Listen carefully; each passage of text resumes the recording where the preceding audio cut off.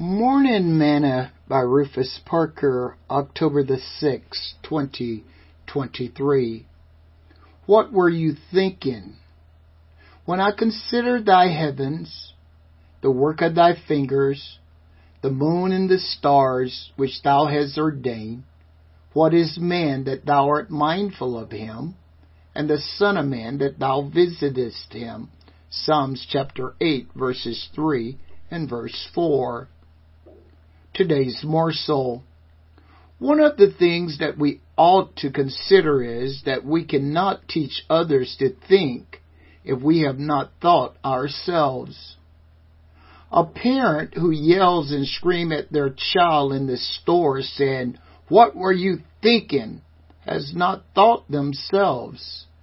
Because if they had, they would not have created a scene by yelling. The sensible thing to have done would have been to consider what the child had done. Then tell them that they will talk when they get home. That lets the child know that you are thinking, and they will start thinking as well. If it was something that they stole while in the store and were caught, after a good lecture, take the child back to the store and make them apologize.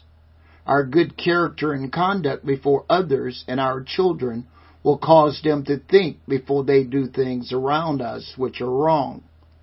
They may have a Freudian slip every now and then, but if you hold fast to your Christian character, soon they will start to think before they act, because you have already shown them that you think about your actions before others. Sing this song with me today. I've anchored in Jesus, the storm of life I've braved. I've anchored in Jesus, I fear no wind or wave. I've anchored in Jesus, for he has power to save. I'm anchored to the rock of ages.